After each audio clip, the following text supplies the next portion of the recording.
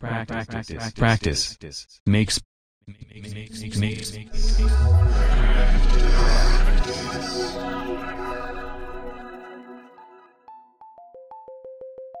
Hey everybody, welcome to Practice Makes Practice, the podcast.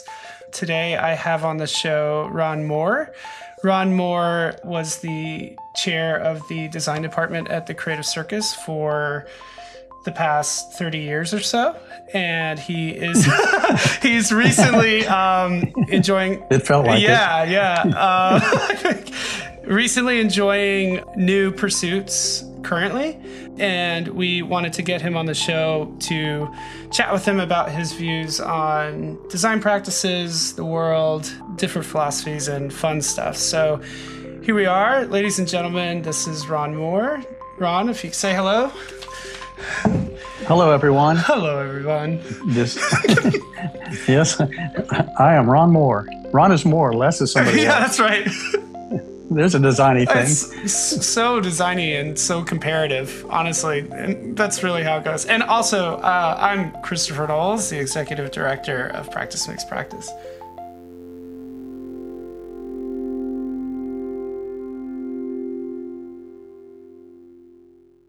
So we've already talked a little bit about it, but, Practice Makes Practice is an organization that is very, very interested in the power of a mindful design practice and all the different ways that can look and feel and create impact and create joy. So, I'd love to start today talking about, how would you define your practice for us, for the listeners? What are you doing right now? Well, I'll tell you, I'm apparently still in transition from one thing to another, trying to figure out what it is that I'm practicing. I am freelancing, but if you're not doing any work, are you really freelancing, or should I just hang out at the gym?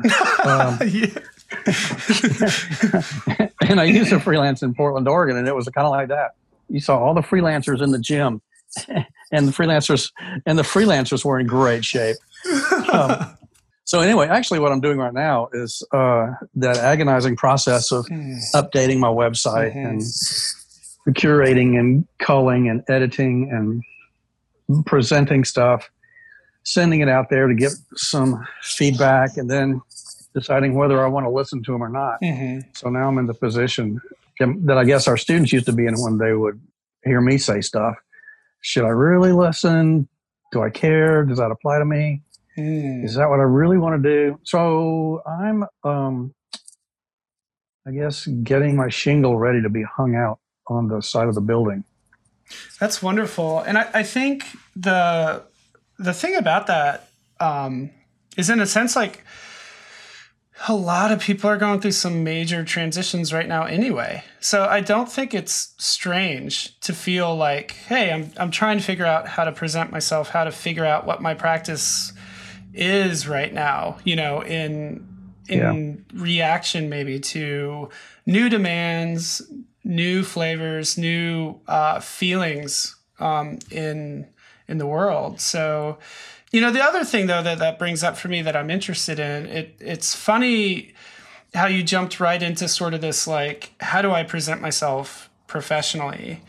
How does your practice maybe extend beyond just that idea alone? Like being a freelancer and a freelance graphic designer, is that kind of where you call? Are you like creative direction, graphic designer? Well, in some places I've said I'm all those things. A creative director and a senior designer and a typographer and an illustrator. So and a creative. Yeah, and just that. It's sort of the buckshot approach, I guess, in one thinking, but I'm also kind of torn because I have always liked doing logos, and they're pretty simple to me, and that's kind of what I like about them. But the hard part is making them look simple and awesome, and like, oh my God, how could it be any other way? But and also the file size is really small if you email it. Yeah, that's always awesome. Yeah, and I don't have to hire any other vendors or cinematographers and video editors and then animators to do anything. It's like just do my thing, and it kind of serves a singular, solo, reclusive artist pretty well, I think. Yeah, to do that kind of thing. What is it about logos beyond this file size that is it the pursuit of clarity? Is it such a precision of form? Like, what is it about it specifically that you think? Because that definitely is a very specific output, like a logo, being a logo designer. It is. Yeah. I think that it's kind of challenging because it is sort of a multi-level project that has multiple boxes that need to be ticked. Mm-hmm. That clarity and simplicity, and it's very reductive, but it also has to have enough in there, mm-hmm. Which is sort of a weird line to walk. It has to have the right personality, but not too much. Mm-hmm. Although I'm probably going to opt for more personality rather than less in today's age of blanding. Yeah. Yeah. The blandification of stuff. But also, I think it needs to perhaps not give away the time period that it was designed in, and it ought to have a shelf life of about, maybe, hopefully, depending upon the brand, 10 years or so. Wow. So that they're not always redoing it. Right. Right. Otherwise, people kind of like, wait, is this a ripoff? Is this a knockoff company? Is this an imitation? Can I rely on them anymore? If they keep changing, maybe they can't decide what they want to do. Logos are challenging because of all that kind of stuff. So there's, some interesting contemporary thinking around identity, like flexible identity, or what is identity, or does identity even require like logos now? Is it other things? What is your relationship to that? Because with like a 10-year shelf life, which is super interesting, just talk to us about that a little bit.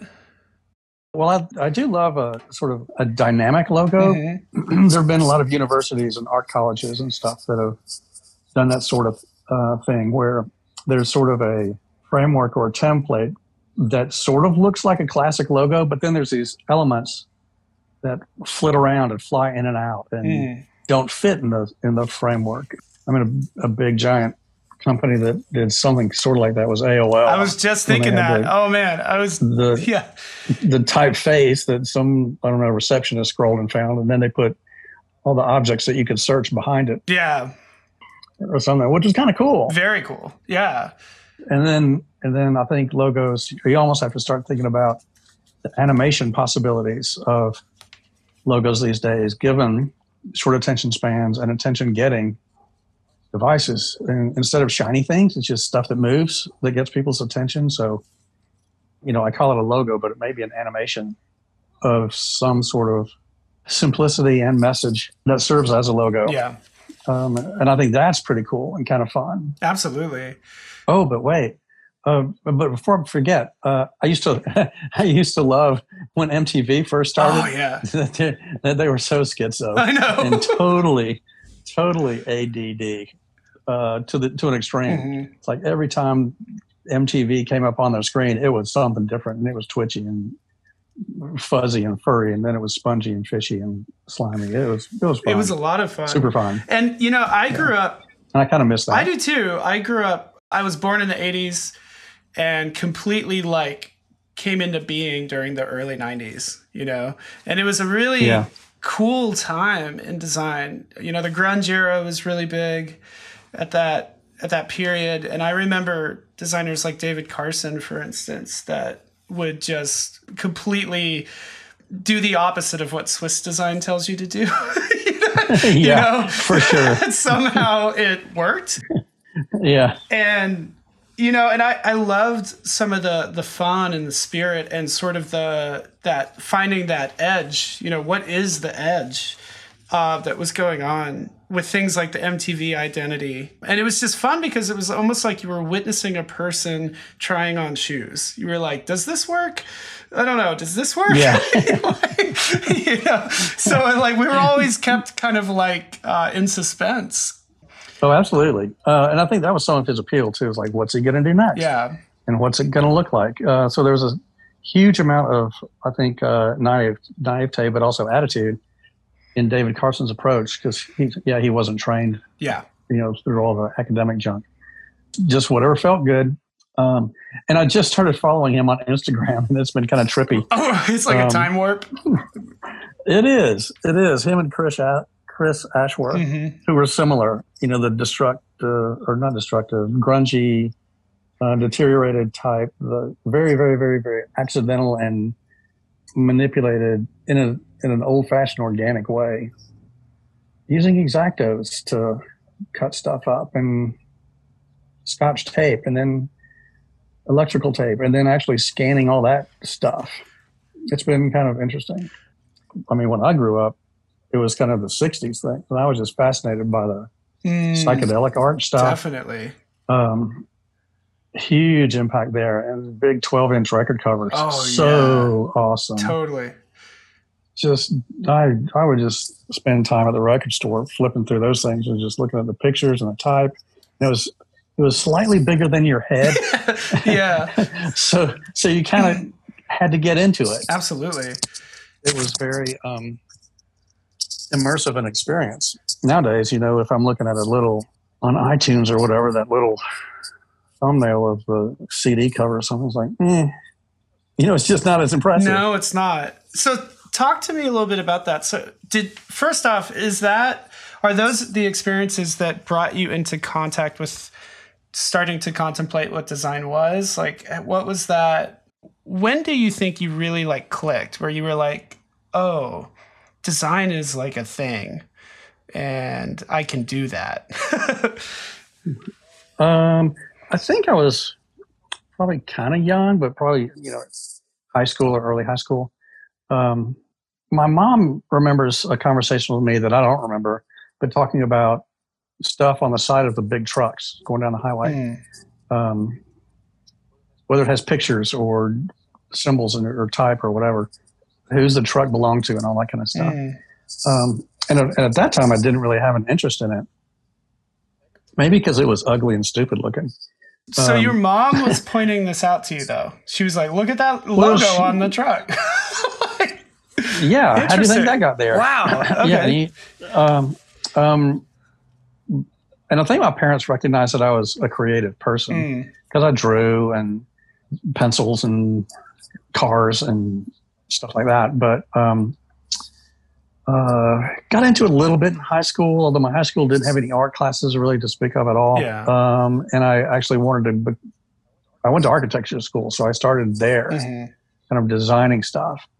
And that sort of, I guess, introduced me to design, but it was very experiential stuff. You know, when you walk into a building, what does that feel like? And how do you even know where to get in the building? And how's all that planned and worked out? And how do you begin to manipulate people in a way that's informative and helpful and affects their moods and their emotions and all of that through materials and space? Yeah, yeah. So that's where it started. But then I started taking tangents, and then I started thinking about, well, how do you present the building? And what does that look like? And how do you organize information? Which to me is a big sort of under-acknowledged problem that graphic designers have is if you're given a whole bunch of information, how do you organize it so it doesn't look intimidating and daunting? And how do you trick people into wanting to read a big giant phone book or something? Yeah. Or how do you predict or even intuit somebody's where would their attention need to go first through all of this content? It's kind of interesting that way as well, Right. So I've always kind of likened a web experience to a building experience. How do you know where to go? Yeah. Is it like in a museum? Do I want to go look at the really big exhibit, or do I need to just go find the bathroom? So where on the website is that kind of stuff? Yeah. And so I'm entering the website by entering the building, and then I've always kind of made that analogy to people when they want to know then, well, what does the coder do? And he just kind of makes sure the building stands up and doesn't collapse on people. I mean, do you feel like he's the engineer? Oh, yeah. He's a civil engineer for sure. To the architect, yeah. Yeah, to the architect's role of aesthete and behavioral manipulator and all that kind of stuff. The architect makes sure that you know how to move through the building, and that there's signage and wayfinding, some of it obvious, some of it suggested, and some of it made up. Right. Or something. No, seriously. That you just kind of learn the system when you walk into the building and say, oh, there's a major space, there's a minor space, there's an in-between space, there's the bookstore, there's the bathroom, there's the shop, all that kind of stuff. So that's really interesting. Along the spectrum of like the potential of what design can actually afford is you've got one side, which is, organization, predicting user needs, content management, really. For sure. Like there's that side, and then there's the expressive side, the side that is about the emotionality, the tone, the like, how do you make it human?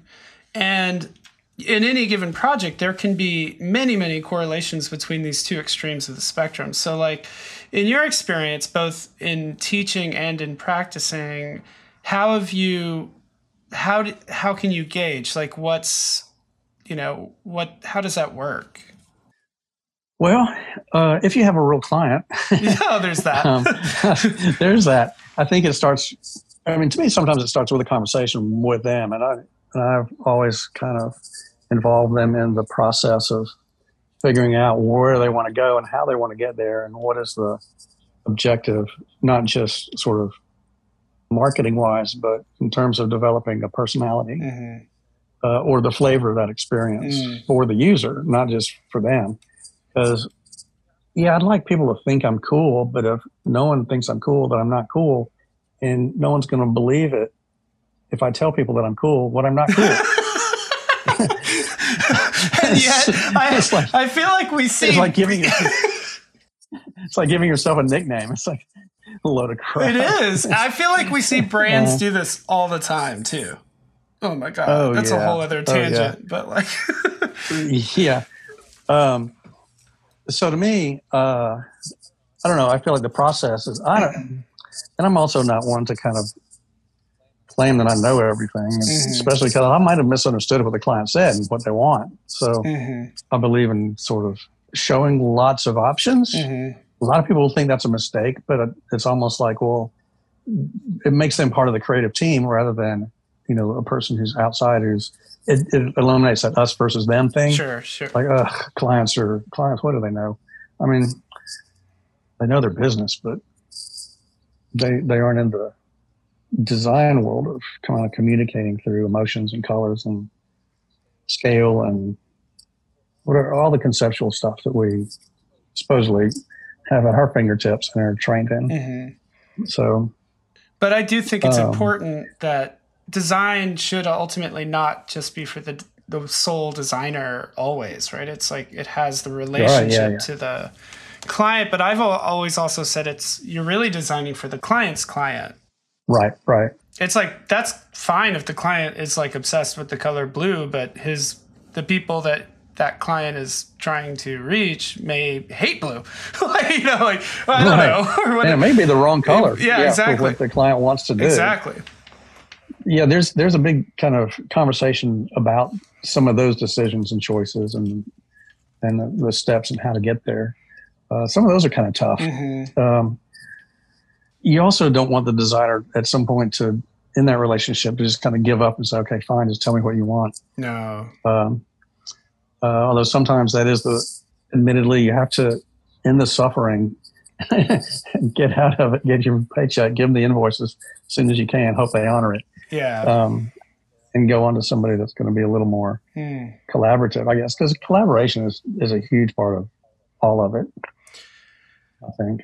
And so the thing that is funny to me is that despite all good intentions, there always seems to be this sort of client-designer dichotomy where it always seems to err on the negative side. Even in, you know what I mean? And it's like, what's going on with, let's say, there's a cultural issue there in terms of just understanding of design, but also understanding of clients.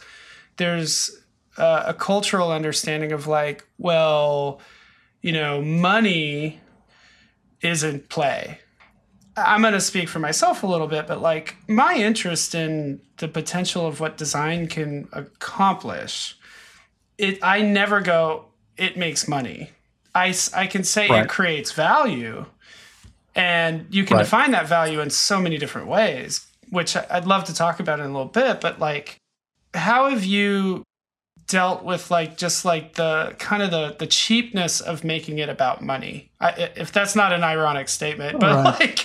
like, and how in your navigation of what you're doing, have you made sure that your practice does not just come down to like, I gotta get paid? Like, what do you do? Yeah.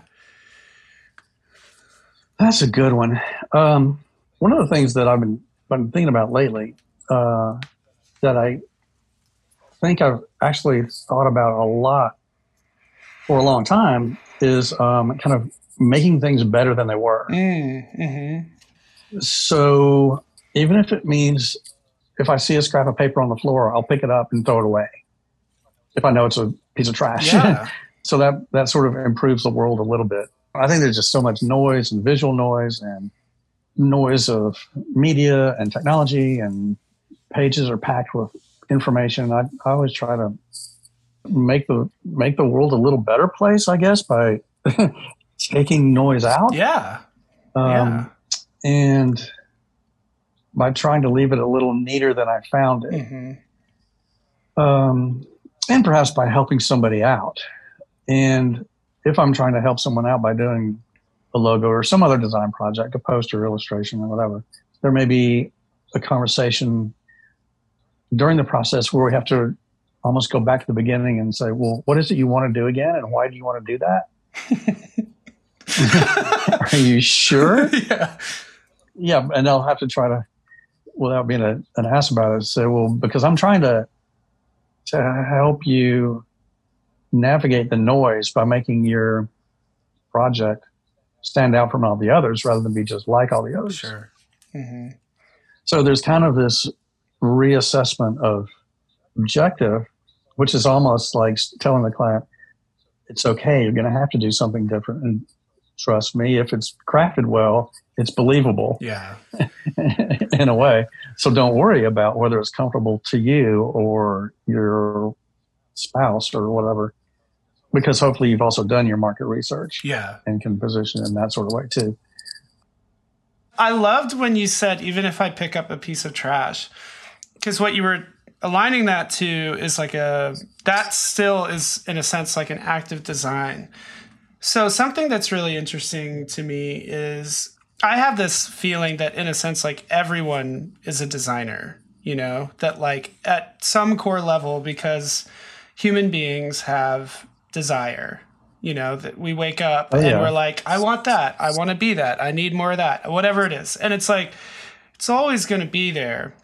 And I think the difference between levels of suffering are the people that find ways to align with their desire or people that don't find ways to align with their desire, you know? And so of course, when I'm thinking about like what design ultimately is, I think, okay, it's gotta be a process of saying, I'm going into things with an intention and I need to wind up with something that is a result of that intention that is usually driven by, I think this thing will make me happier. I don't think a lot of people design with like, let me do something that's going to make things more miserable. Even if it's like a really bizarre perspective that like in their psychosis, they're like, yeah, this is better, even though it may be like worse for everybody else. But how do you feel about that? Like, so picking up the piece of paper improves the world a little bit. So do you feel like, what are the ways that design can improve communities? And what are the ways that people that wouldn't define themselves as designers, let's say professionally, what do you think that looks like? How would you speak to that? Well, I think a lot of people start out as creatives anyway. Mm-hmm. Unless somehow they skip their childhoods and just pop out as robots, adults. Yeah. but I think that we all start out imaginative, and if people have been told over the years that they can't draw or that they're not creative or whatever, they still dream stuff. And if you can kind of reassure them that their dreams, as weird as they are, is almost a creative document, then they're creative. Yes. And also, I've thought that, well, you dress yourself, right? Isn't that sort of a creative expression? Even if it is, khakis and midriffs or whatever. It's still a communication. I know what you mean. It is a communication. And it's a sort of, some people, even if they have all black turtlenecks in their closet, have still made that creative decision to limit their palette. Yes. Yeah. Yeah. Which is an interesting sort of design parameter, to embrace it as a challenge or embrace it so that your life will be simpler. And you put a sentence together. So that's a creative output. So I think there's ways that even supposed non-creative people can be reminded of their creativity and their possibility as creatives, with just some of these things that they do every day and choices that they make. And also to not be judgmental about it too. Yeah. Yeah, you look like an accountant, but that's okay. But that's cool. Yeah. The world has to have accountants. Thank God. I don't want to go to jail. Yeah. For tax fraud or forgetting to file or something. So I appreciate those people and their interests and what jazzes them, and in some ways, kind of using accountants again because it's convenient. The numbers, they love it when it lines up and when everything works out, and that those systems are being satisfied. And so I think designers feel the same sort of satisfaction in like composition or systematic approach to stuff. Yeah. If there's architecture or flow or behavior or page-to-page tangible or page-to-page clicking, that there's a certain satisfaction in making the world neater. Yeah. There's a neatness involved. And as much as I hate that some people think designers just make things look good, I think there's a certain satisfaction in making things look good. Yeah. Yeah, I don't think we can, because we use our senses to take in information around us, making things look good or a striving for some kind of beauty through organization, I think is noble, because, you can't, it's hard to divorce that need. It's a human need in a way, Oh, yeah, I think so too. It's like, that's why we love faces. They're symmetric. Exactly. We look for faces. We look for eyes, in everything around us, because it gives us a sense of belonging. I think when you talked about systems, and I'm with you. That's I always laugh that artists and designers always bring up the accountant as literally the opposite. Yeah.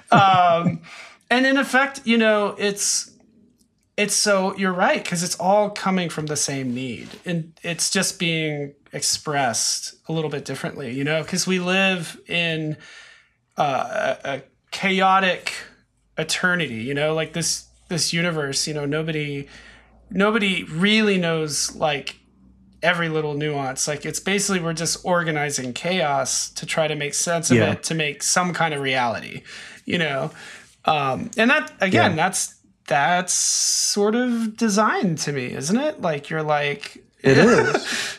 But I was also just thinking too about kind of the process that a designer goes through, which when some people grip too tightly on the outcome, then there's no room for playing and experimenting and discovery and surprises and unexpected sort of solutions. So when you think you know what you want it to be, that's when things get a little bit of a bummer. Well, and that actually touches on, the reason the organization is named Practice Makes Practice is that very concept that for some reason we were indoctrinated with this notion of practice makes perfect. And I think that's really toxic as a concept to live by. Well, I think it's been borne out in the education system when you get educated to take a multiple choice test where the outcomes are kind of given, narrowed down, and expected. It's like, well, where's the fun in that? Yeah, and it doesn't feel like genuine learning to say like, okay, I've met an objective. It's like I've always Yeah. felt like learning is interpretive, and it's like, well, the value in learning is how to absorb information and make it useful for you, not saying I know a thing and someone can see that. But also, like you Yeah. just said, I think that in the pursuit of our intentions, like, so we talk about design as a system for pursuing intentions. I think you're right that what happens is people get so fixated on this, like one particular outcome, that they narrow the window of possibility down to the, like, basically trying to shoot the universe through a straw. And it creates a lot of pain and a lot of dissatisfaction and anxiety, I think, during a project or during a process of like getting there. So it's not about perfection. It's about the presence of the practice itself and finding that sweet spot to let the best result show itself in a way. Like, it just has to be more about like connecting with something that feels good, not even logically always makes sense. Right. That's the hard part. Yeah. Especially when you want to rely on your experience, which may be things that you like in the past. And if you like a whole bunch of a certain thing, then that's comfortable to you and you know that you like that stuff. Mm-hmm. But then that can be a little dangerous too, because if that's brought into the mix, especially I think creative people, they still have their crutches, things they like to go to. Yeah. That make their work recognizable. But then I think the client is even probably a little more gun shy about accepting something uncomfortable to them, that they're probably they're not as exposed perhaps in the visual stuff or conceptual stuff to be able to make that leap. But if a client really loves the unexpected process, like, let's just see what happens. Boy, that's a good one. I'll tell you what's super hard is, from my experience and observations, is that, man, just on any side of the table, letting go of your ego and your feelings to just be okay, almost like be Buddhist about the outcome. Just like, flow with it. Kind of like, flow with it. It's like, or like surfing. Mm. You can't go where you want to go. You have to go where the wave is going to take you. So people get in the way all the time. It's like, well, this isn't going to be my portfolio, or it's not the colors I want, or this isn't something that I'm familiar with, or the person doesn't seem to be listening to me. I think that egos and feelings can really muck up a pretty good project and potential. And then sometimes, I'll admit, if it doesn't seem to be going well as a designer, for me, then I'll just kind of reassess inside my own head. What are my new objectives? How can I get satisfaction out of some project that suddenly has taken a new turn that I wasn't expecting and that isn't going to be satisfying for me based on my original thought? How can I make it satisfying now? Mm. And so being flexible and having a good sense of humor about it, and still hopefully realizing that you may be helping somebody get something done. But I think when the whole thing is started as a collaboration, if each party is really open to collaborating Mm-hmm. and communicating, then I think it helps. You can't shut down, and you can't just, but you also have to be aware of how you're saying things. You can't say things that are going to shut somebody else down and make them not want to participate anymore. So communication, and apparently lately that seems to be a universal problem, is how people say things. Yeah, I was speaking about that with somebody that, like, it's actually also our responsibility to make sure that we really, really listen, and that, like, Yeah, you can't always just say, well, the client doesn't get it. It's like, that's not helpful. Like, Yeah. you can grow. I think what I'm saying is like, I think designers can grow and expand just as much as a client can grow and expand.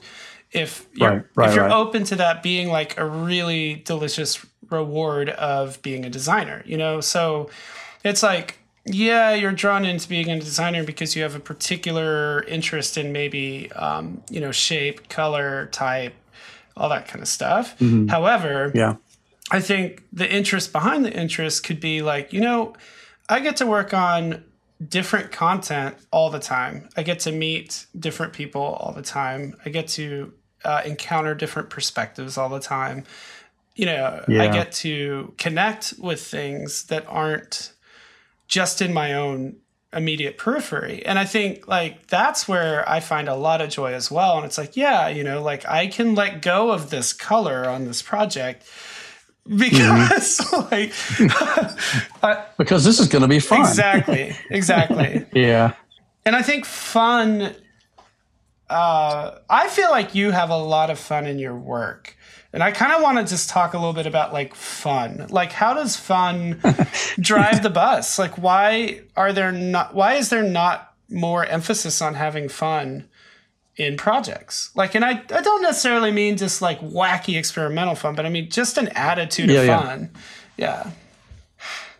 Well, I forget who it was. Some famous designer, I think, kind of said, you have a dialogue with an audience somewhere out there, and you want to give them enough information so they feel smart and proud of themselves for sort of getting the joke or being able to see inside that thing with another level of interpretation or wit or feeling or something, so that it resonates a little bit more rather than being a simple superficial sort of visual exercise that someone just kind of skims over. That there's the literal meaning, but then there's this other meaning that kind of catches their attention or catches their eye and, oh, that's clever. That's a neat way to say that or do that thing. That's unexpected. Yeah. But I get it and I like it and it seems appropriate. So trying to weasel some of those things into design projects is always fun. Maybe a little tougher with logos, but things like posters and covers and the more editorial versions of stuff, you can put it in there pretty well. And sometimes kind of easily. It's almost, and to me, it's an inherent built-in part of that project's sort of objective in outcome. Like, well, there's got to be something, especially in an editorial situation. There has to be something sort of insightful and clever and smart that the audience will look at and think, oh, that's cool.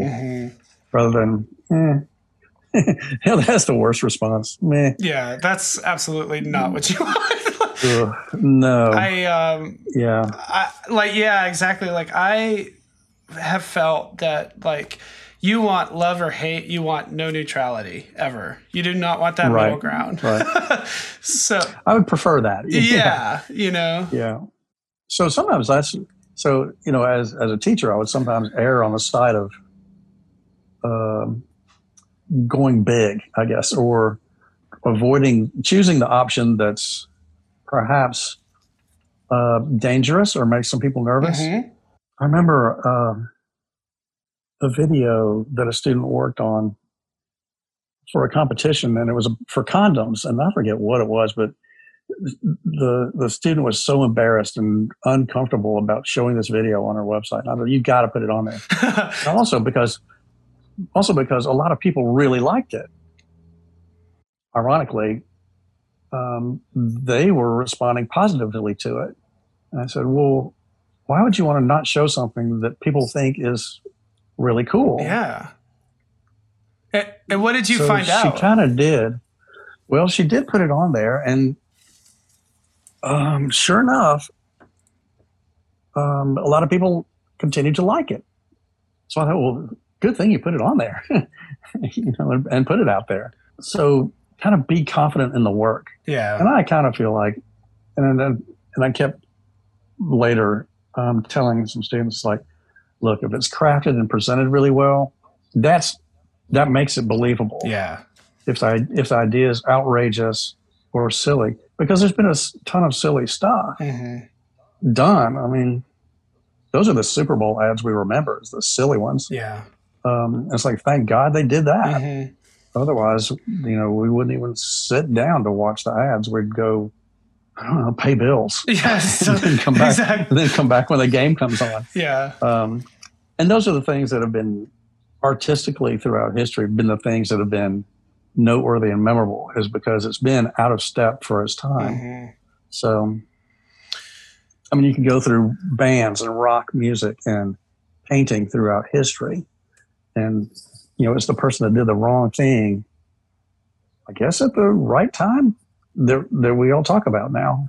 And his paintings go for millions. Yeah. I mean, I'm curious if you think that the key there is that these people had very, very powerful intuitive skills, and then they were willing to say, there's like a skill set where it's like, yes, this is what's happening right now. Yes, this is a trend, but I really believe in this and I'm doing it anyway. Like, is that something you've seen in students as well?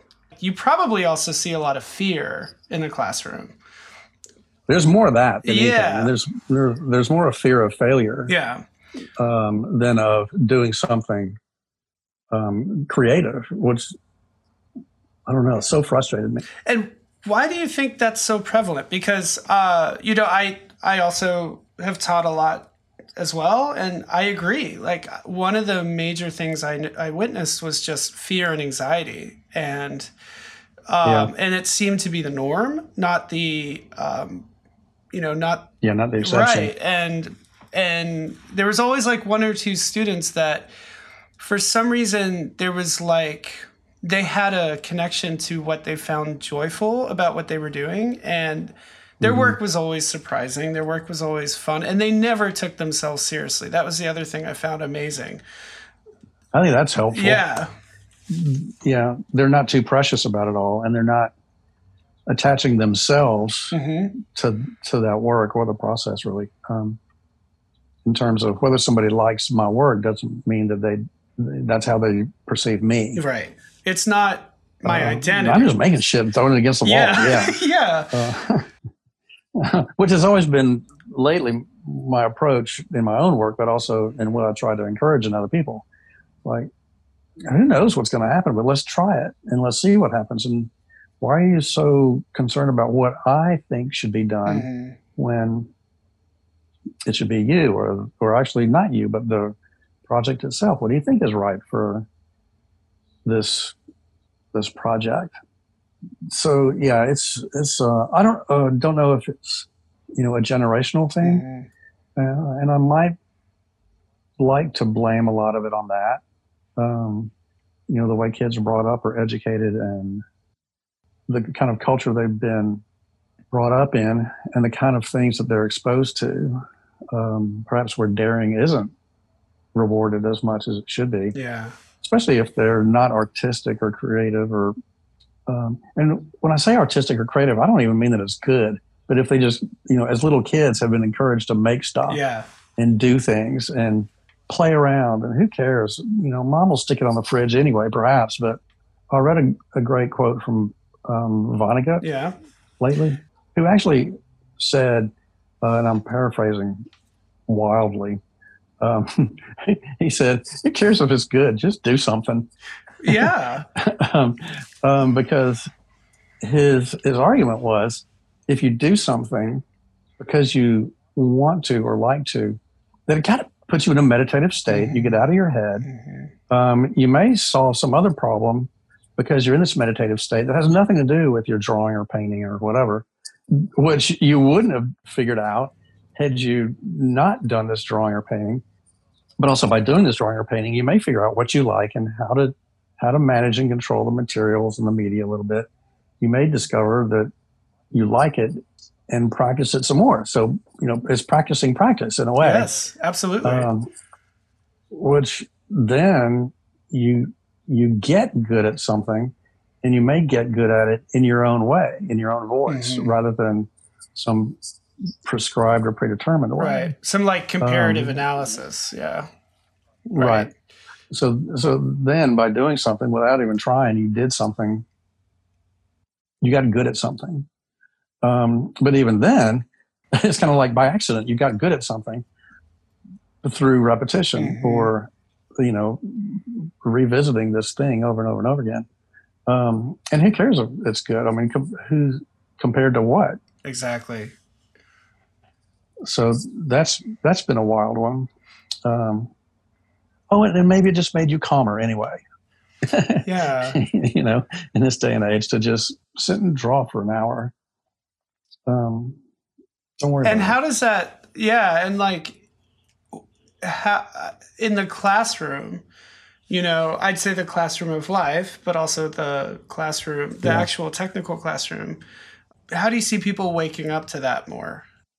Well, I would always try to encourage the more unexpected solutions, but because they were unexpected. Well, and it kind of flips the logic on its head, because it's like, right. You thought this was going to be like what I want because, it's kind of a predictable, safe place.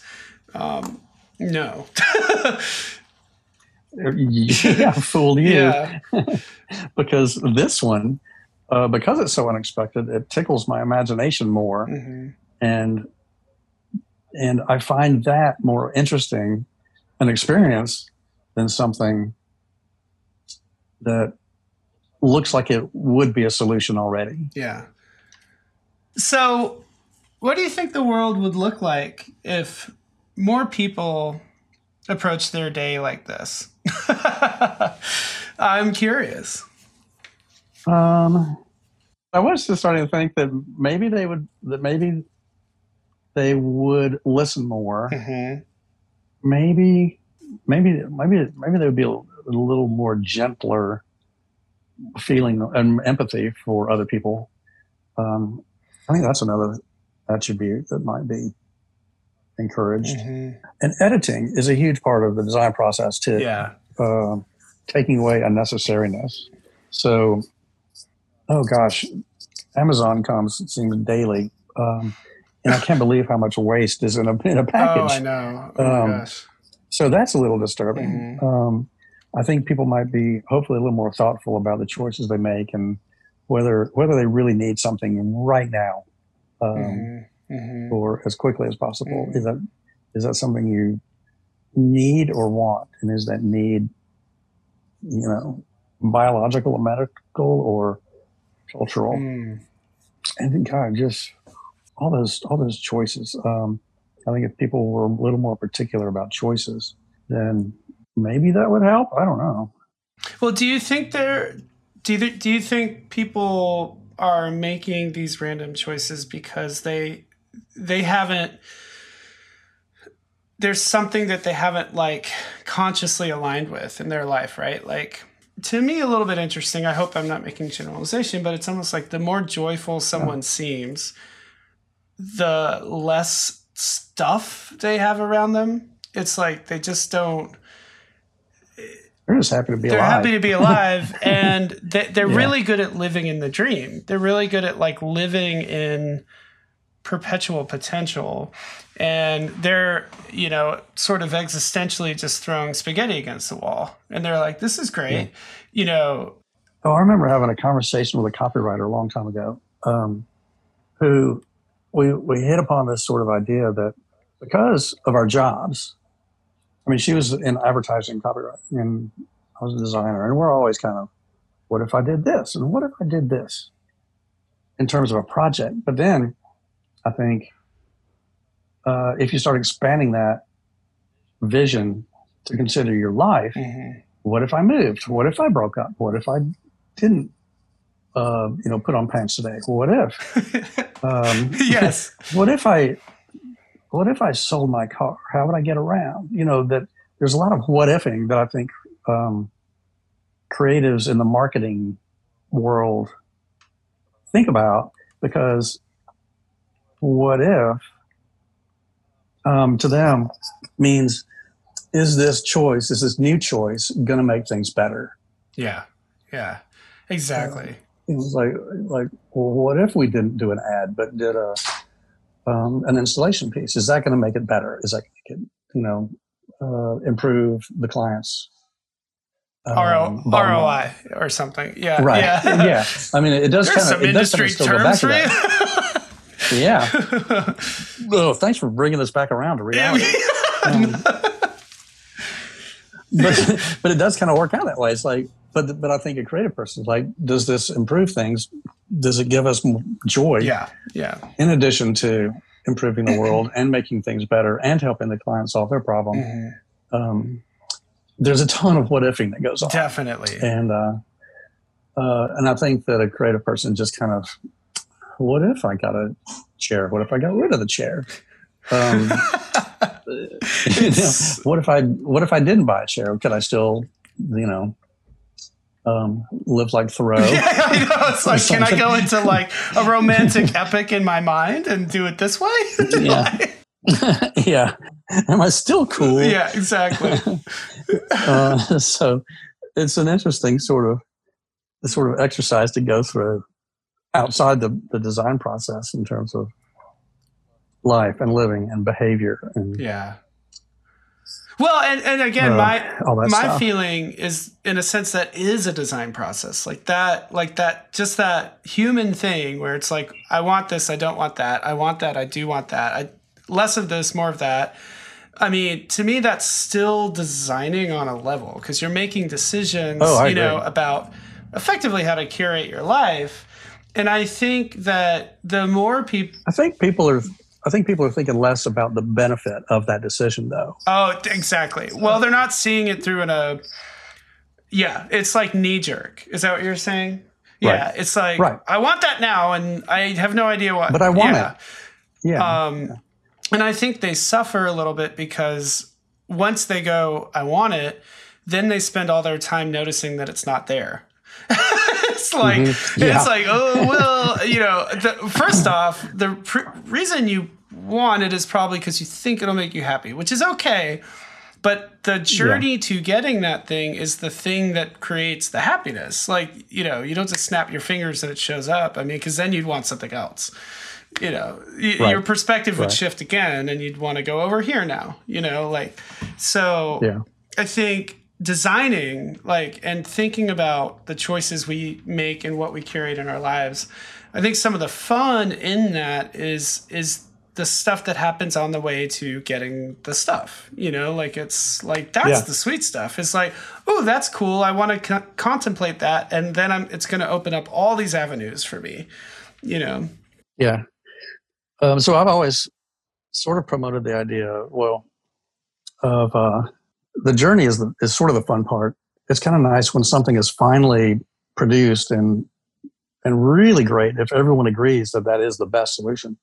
But there's so much just great stuff done during the process. All the other ideas and the weird iterations and some of that stuff is so juicy. May not be right or appropriate, but is so much fun. And I always feel like that sort of has broadened my brain a little bit, and hopefully the other person's brain too, so that they're more open to more options the next time something rolls around. I would agree. I think it kind of kicks a process into another process, which is really exciting. know. And that's what's been weird about doing my own website. Yeah. Which is sort of, I thought I could use my blog as a website, but it shows a lot of the behind the scenes sort of warts and all stuff. Right. Which I still am torn. I feel like there's so much value in that. Mm-hmm. It's like, if you're going to work with me, this is what you're going to get. Mm-hmm. All these different ideas for one problem. Mm-hmm. On the other hand, my official, business practice website has to edit all that to be a little more concise and efficient and still communicative. So I'm sort of torn because I love the process so much and would like to show somebody, well, this is what it's going to be like to work with me. Yeah. Rather than, here's what you're going to get. Yeah. Yeah. So that's really frustrating to me. Yeah, because you definitely want them to get a sense of the actual, when they hire you, they're hiring you because of the way that your mind works and your process, not because you have a selection of things on your website. So it's a very confusing way to show it, you know? Yeah, that's a ongoing conflict for me. Yeah. Have you launched? So I'm trying to mix it both. Have you launched the new site yet? Yeah. And it's still changing. Okay. You know, I'm still updating stuff and using some mock-ups now and getting all fancy schmancy and with some of those presentation shortcuts. But I'm also sort of torn between whether to use some of those or not use some of them for certain things, you know, and where to draw the line. And because back to logos again, I just kind of love seeing logos in black and white. But I know that some people like seeing them when they look like 3D metallic wood, right? Or on a certain background, or with a certain texture, or what does it look like, letterpressed or embossed or something in leather? So, yeah, kinda. I don't know. Sometimes I think it's distracting, and sometimes I think it helps, but it's not going to help a shitty logo just because it looks like it's embossed in leather. Can't polish a turd. No, you can't. Or you can, but that's what you get. It's still a polished turd. It's very shiny. Yep. So the dialogue continues in my head and on my website about what to do. And just for the listeners, what is your website? What is the URL for them to check out? Oh, right. Oh, yeah. I knew that was coming. I'm terrible at self promotion, but here it goes. RonMoore.design. Bam. Yep, that's what I do. I design stuff, and for the warts and all, I'll go ahead and promote this. HeyThatTickles.com. Love that. Is the entertainment stuff. That stuff's great. That's a lot of sketches and process. And oh God, yeah. Super, super fun. Oh yeah. Yeah, and I think that's the juicier stuff. I think that's way more fun to look at. Way more sort of just unexpected, unpredictable. Yep. And it's one of those things where people can look at like a page of doodles and find all kind of stuff in there. Maybe it'll be helpful. Maybe it'll inspire them. Maybe it'll lower a bar in one category, perhaps, and raise the bar in another. Yeah, I absolutely agree with that. And honestly, it's just, you get a sense of the fun that you have on the blog. You know what I mean? Like in your work, that's really where it's like, I can see that this is an enjoyment, you know, to, and it's hilarious. Like some of the content and like subject matter, you're just like, okay, yeah. This is it. Here it is.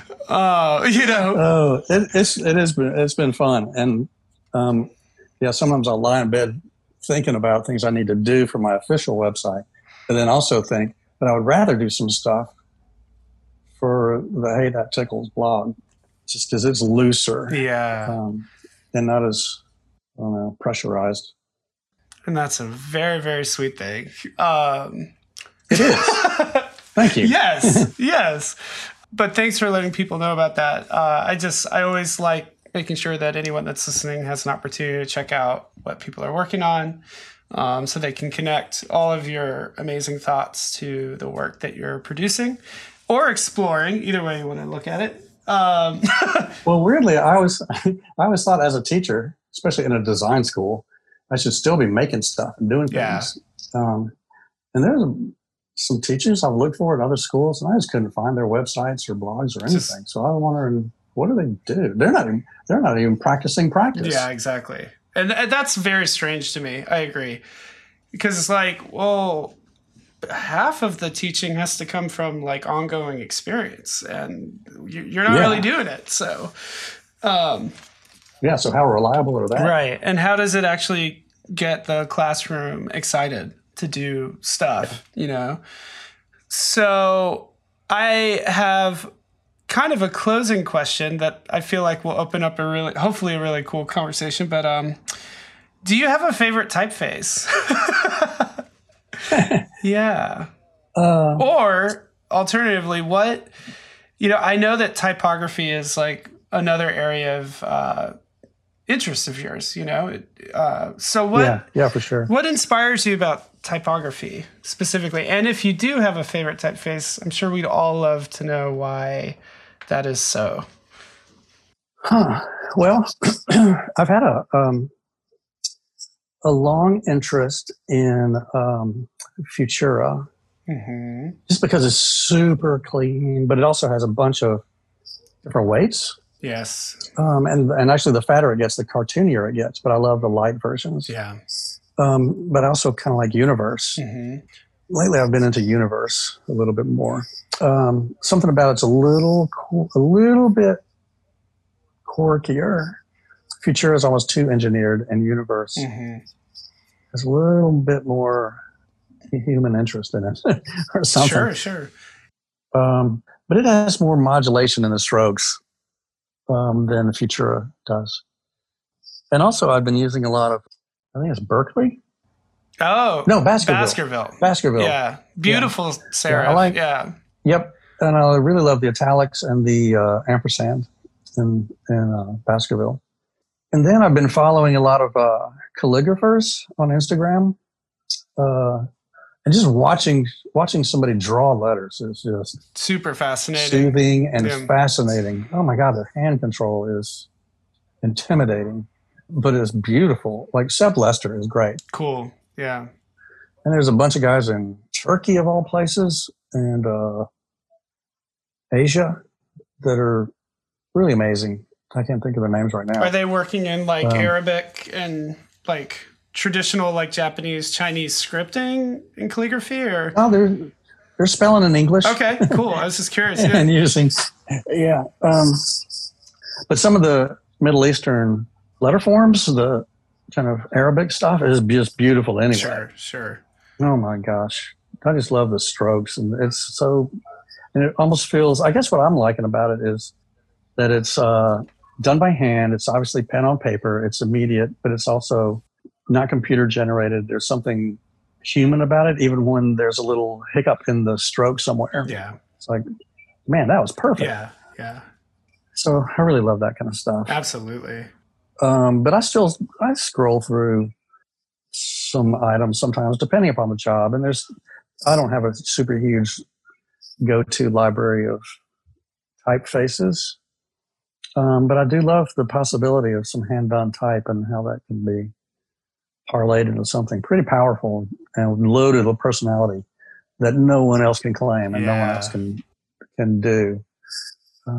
So a lot of times I'm trying to promote that sort of solution to somebody, especially in a logo or logo type, because it's going to be instantly unique. Absolutely. And like, how do you get clients to understand that a little bit? Just on a side note, because I know that's a struggle sometimes to get the typography alone and the typographic directions in a project to be approved can really be tough, especially if more money's involved. But I think making them and asking them perhaps point blank, who's your competition? And what do you like about their work or not like about their work? And then perhaps coming back at a later meeting with a mood board of here's what I think typographically based on your problem, what you're trying to present, your objective, and who your target audience is, those basic things. Here's what I think would be appropriate and cool in getting them on board and making them initial the mood board. Sign it, saying, yes, I approve. This, and then coming back and showing them, some period later, the original, versions of your solution for their problem. Yeah. Based on that mood board and stuff. So you're kind of leading them, holding their hand, baby stepping down into the deeper water. But yeah, and I just think type by itself can have so much personality and so much power and emotion and just personality again. Yeah. Just choosing the right typeface is pretty key. Oh, absolutely. Yeah. I think that's one thing with educating people about how design can be effective.